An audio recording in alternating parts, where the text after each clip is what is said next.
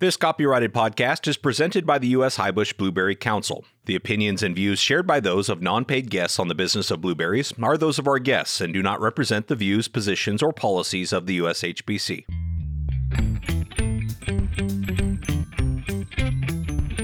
The blueberry industry is like no other.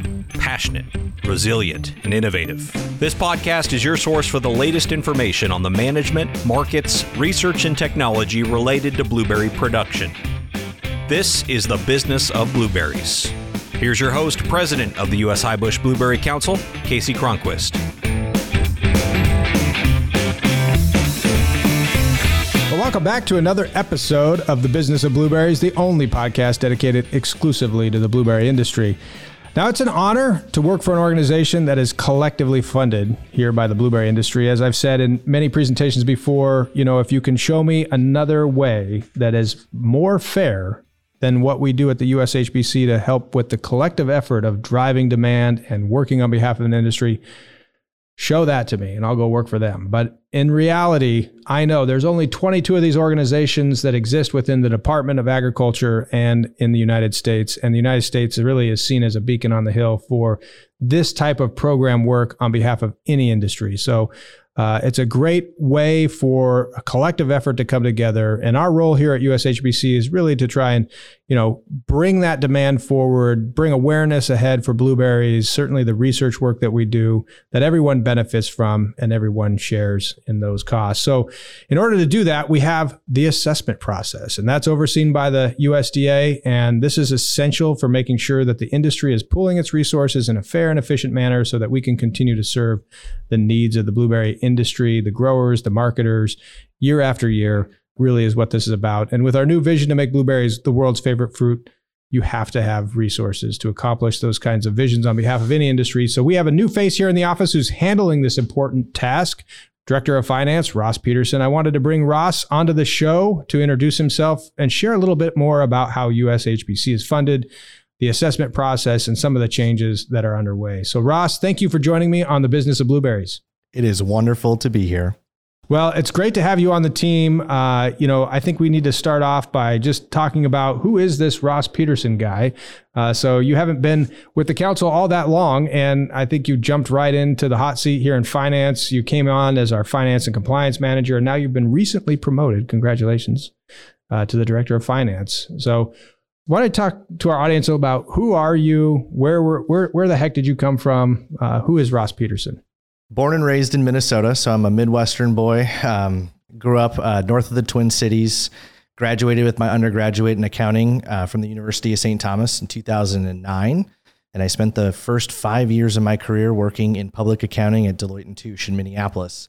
My career has kind of gone through a little bit of a winding path. I moved out to California back in 2014, made my way through tech industry, Google and Apple. My wife and I relocated to Oregon, lived in Southern Beaverton, worked at Nike, made my way back into public accounting because I missed it so much. My wife moved us back to her hometown here in Sacramento to be close to her family with our newborn, and then found my way over to the Blueberry Council about a year ago at this time, leaving General Mills, where I was starting to cut my teeth into food and egg.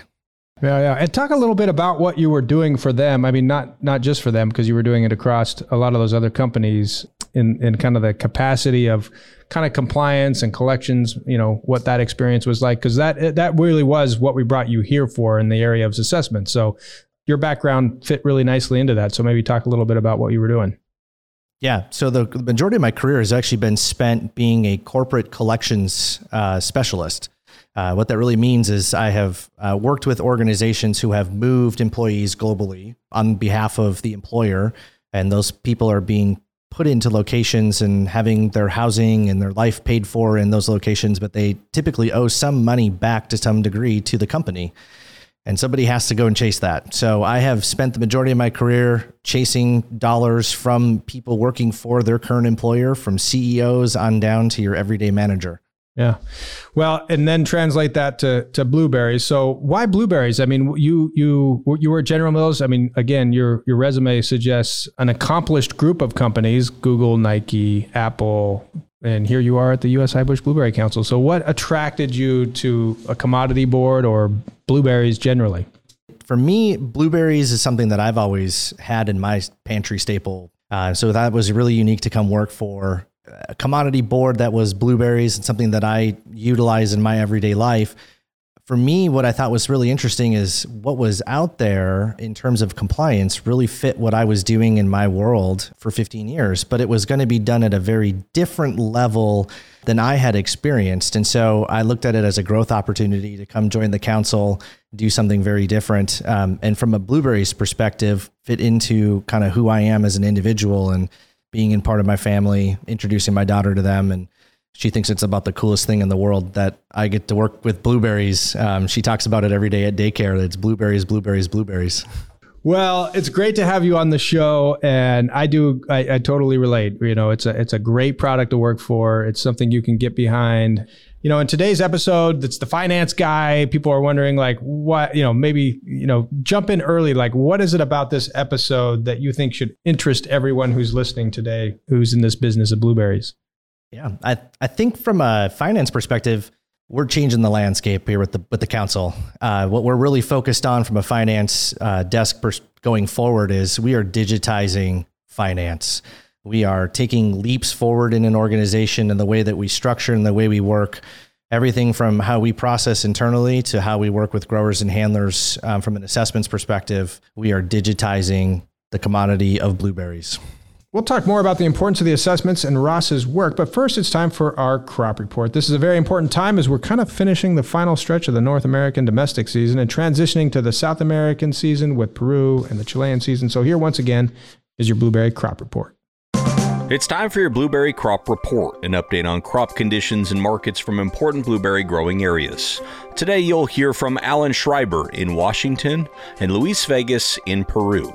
This was recorded on September 20th, 2023. Harvest in eastern Washington is over. There might be an infinitesimal amount still being picked for the fresh market due to the higher prices. There is still a small amount of harvest going on in northwest Washington. The last of the processed harvest and those that are chasing the high fresh prices are still picking. It has cooled off considerably across the state. It's actually raining in eastern Washington. We've had 3 inches collectively this year. Every time it starts to rain, we're surprised. We forgot what rain was like, but it is cool and rainy on the west side, which has potential to impact quality and foment disease outbreaks.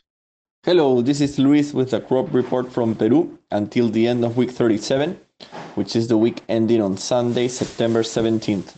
So the Peruvian season 2023-2024 started in week 18, which is in May, and until the end of week 37, Peru has shipped a total of 104 million pounds of fresh blueberries worldwide, representing a drop in volume of 50% versus the volume shipped last season. The main reason for the drop in volume is the warmer weather caused by El Niño phenomenon. So from the total volume shipped so far this season, 44% has been sent to the US, 29% to Europe, 21% to China, and 6% to other destinations. Also, from the total volume shipped, 11% have been organics. Now, what happened during week 37? Well, during week 37, Peru shipped a total of 14.4 million pounds of fresh blueberries worldwide, which actually represent a drop in volume of approximately 62% compared to the same week last year. From this volume, 48% has been shipped to the US, with approximately 6.9 million pounds, which are expected to arrive the US market during the last week of September.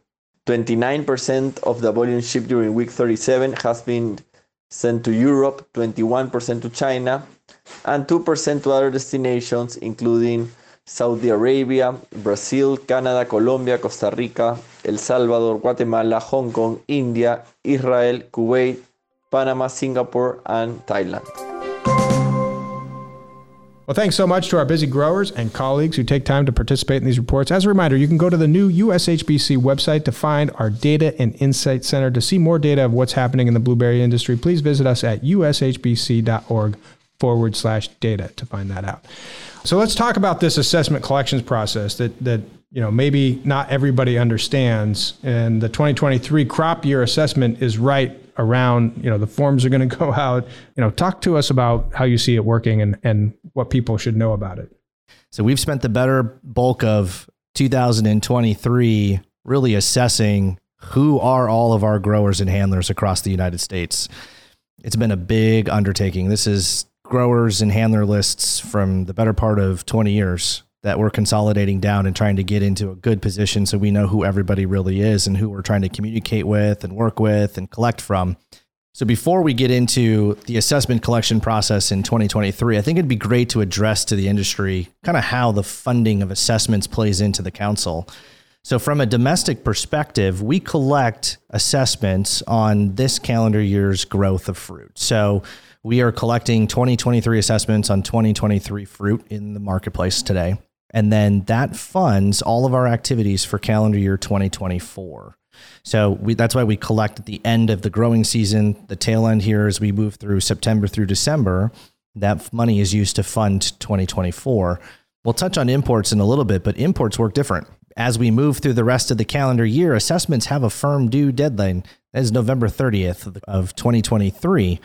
After that point in time, assessments are considered to be late and they're subject to interest and penalties. So we want to work with you as closely as we can to avoid interest and penalties. I certainly don't want to take any extra money from folks. I'm really excited that we are stepping into the phase of with a partnership with a company called Impexium that's now going to be digitizing the way that we report and collect assessment collections here domestically in the U.S. So working both with handlers and growers to have a space where all their information is stored. We have historical information that we can reference, but it's a great place for folks to be able to go in and physically fill out their form online and make payment online. So we're excited to go that direction. It's really going to revolutionize the way that we handle assessments. We're going to have a great field of depth when it comes to good data. We'll know kind of who we need to be following up with in the industry. But what I'm really excited about is it does more than just collect your assessment. It's going to be a tool where we can, if you are a low producer of fruit, you can claim the low producer exemption, and that will also be stored within Impexium. You can tag and report to whoever handler that you're giving your fruit to, multiple handlers, single handlers. Handlers can then report what growers they're receiving fruit from and handling for. So it's really exciting. It's great for the council here to be able to kind of track that information. Yeah, I know that feeling. So, I mean, it's going to be a great way for us to be able to hopefully reflect back to the industry ways in which they can keep up with their own account. And Impexium is going to be a great tool for that. I'm really looking forward to seeing where that goes from here. Let's talk about who's required to pay. I know we kind of touched on that at the top, but we're talking specifically domestically because we're about to round into that assessment collections process for the domestic industry. You mentioned importers are different. So what's the difference, or how are they the same? Well, importers and domestic growers pay the same assessment dollar on blueberries. So from an import perspective, $18 a ton as fruit comes over the border. It's automatically collected by Customs and Border, and it's funneled to the USHBC from the USDA.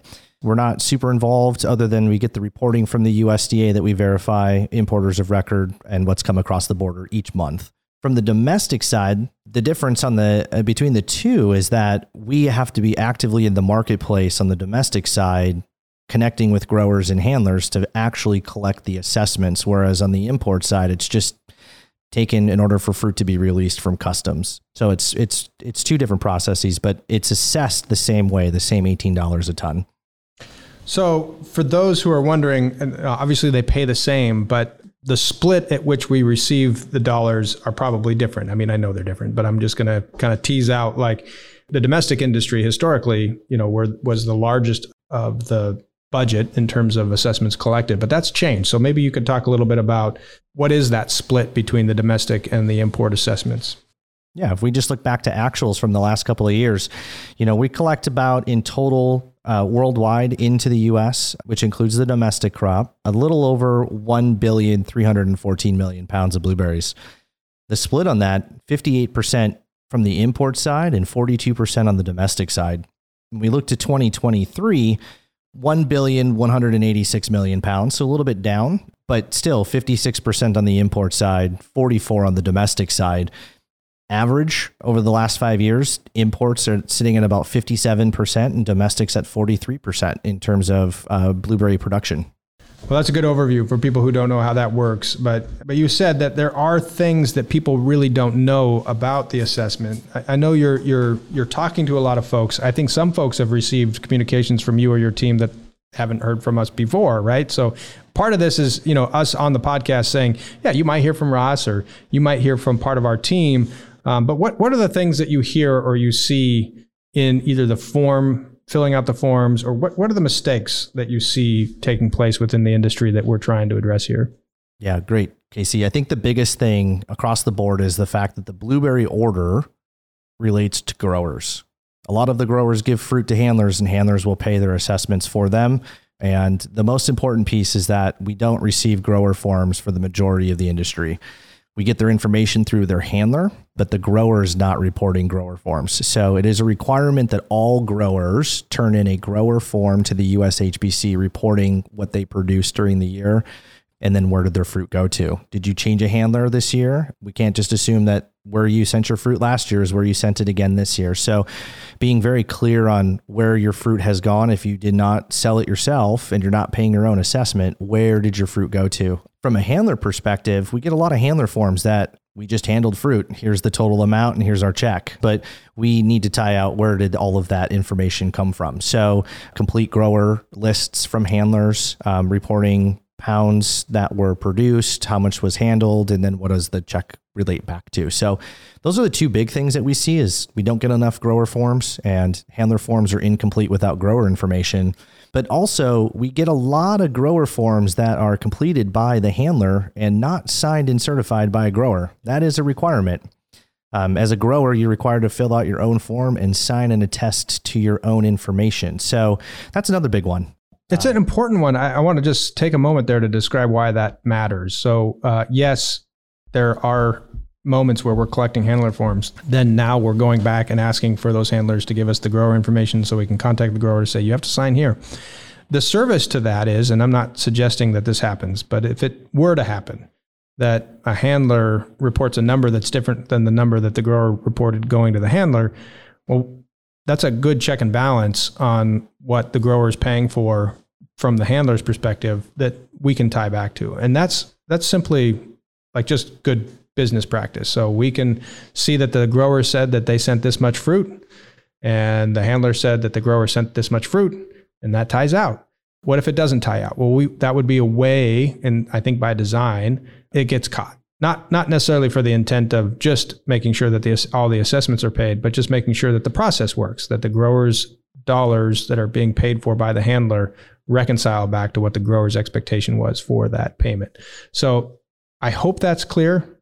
Very clear. I think one piece to add to that is the blueberry order does not stipulate that a handler is required to pay an assessment on behalf of a grower. The blueberry order simply states that a grower is responsible for the assessment. So, that's where it becomes important to understand how much fruit really went from a grower to a handler and what did the handler pay, because the handler can write a check, but we need to tie back to the grower because that's where the ultimate responsibility sits and lays. That's right. No, that's an important part. So those two things I think are great highlights on where we see, kind of common, I don't know if it's mistake or misunderstanding of the obligation, but really clear. I think that's a pretty good overview for both people who may feel like they understand this process and certainly, an overview of what you do here and how the assessment process works. But we're about to roll into this end of season for the domestic industry. The assessment process is going to come. So maybe just walk us through what you see as the plan for this year. The forms are going out. How do you see this year being similar or different from your perspective as finance director? Yeah, I think it's going to be a better year than we went through last year. There was a lot of transition that happened last year, just coming on board, kind of learning processes were a bit more refined this year. Assessment collection letters are going out almost 60 days earlier than last year. So those will be hitting mailboxes here within the next week or so. There's a mailing address on there to mail back, a mailing address to mail payment as well. Once those forms come back, our team is going to be logging those into Impexium in detail and then tracking the information. And so we should see a pretty rapid follow-up should there be any questions this year. So as we work through the assessment collections process, September to December, we're going to start formulating and understanding who we would expect to have turned into an assessment to the USHBC. We reference old USHBC assessment data and information to understand who did we not receive an assessment from. We will start that collections process and follow up January 2nd. So you would, if you have not filed your assessment by that time, our team will be reaching out with a letter and collection information to make sure that we've dotted our I's and crossed our T's in relation to your assessment for 2023. 30 days later, February 1st, 30 days later on March 1st. If we don't hear from you by April 1st, then cases start to get discussed with the USDA. And then we start a collections process with the USDA at that point in time. You know, Ross, I know in your role, you actually, in some ways, spend a lot of time on the phone talking to growers in this area more than certainly I do. And so, you know, you were on the phone with them, they're asking you questions. Like, what's the most common question you get? Or what are those conversations like when growers are calling you talking about assessments? You know, I spend the majority of my day looking at numbers and spreadsheets. And so for me, when I get to field a phone call from a grower, it's probably the best part of my day.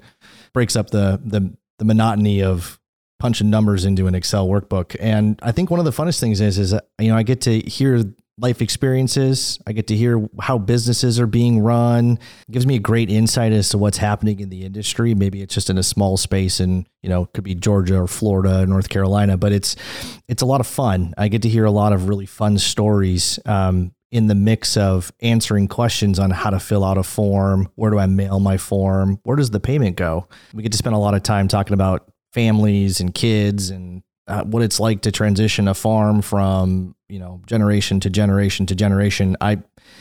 What should be a 5 to 10 minute phone call usually turns into a good hour, and it's a lot of fun. I hear a lot of really fun things from growers. It's a good time. Yeah. Well, and I think they probably appreciate that. I mean, this business is, you know, we talk about it every week on the podcast. We end it as, you know, family and hard work. And, you know, it's not lost on me the time that you could probably spend on the phone talking about this business that is Blueberries. So, you know, when they're calling, when you get these phone calls, is there a thread of commonality in the phone call that you get that people are wanting to know more about? Or what is it that you find most common in the calls that you're having? There's probably two major items that come up in a phone call. One, as a grower, I didn't know I needed to fill out this form. This is the first time I've ever done it. Walk me through what I need to do here. That's a pretty common one. The other one is, how do I ensure that my handler is reporting what I put on my grower form? That's another really good one that I get a lot, because they're trying to understand, well, what is my handler going to put on there? And are they going to actually pay what I've negotiated with them in regards to my arrangement? And you know, from a USHBC perspective, we don't oversee that, right? We don't get into the business of what a grower is involved in with from a handler's perspective. And so it's an encouraged conversation between a grower and a handler. But that is a very common question that we get is, I filled this out on here and I know my fruit went to a handler. Did they report the same thing on their handler form back to you all? Very common question. So that second one, Ross, you know, that is something that, you know, I think is just maybe common because handlers are filling out the forms for growers, or actually filling out the grower forms. So there's that part, but there's that part that you're just describing where, you know, the grower wants to know what the handler reported, right? And so a grower fills out their form, sends it in, but wants to call you and ask you, what did the handler report? Do we provide that information to them? Walk us through like how that reconciliation of like if a grower is just curious of what the handler report said about them in comparison to their numbers, what's your response? Yeah, we share that data for sure. You know, it's important for a handler and a grower to have that good relationship, of course, but we hold that data here at the USHBC. And so we're more than happy to dive into, what did your handler report? What did you put on your grower form? It's a weird space because there's a lot of trust and reliance between a grower and a handler in the USHBC. we collect that data, and there's a relationship there that we are confident in, and we certainly have those communications and share that information back with the grower. And it just creates good form. All right. Well, that's important to note.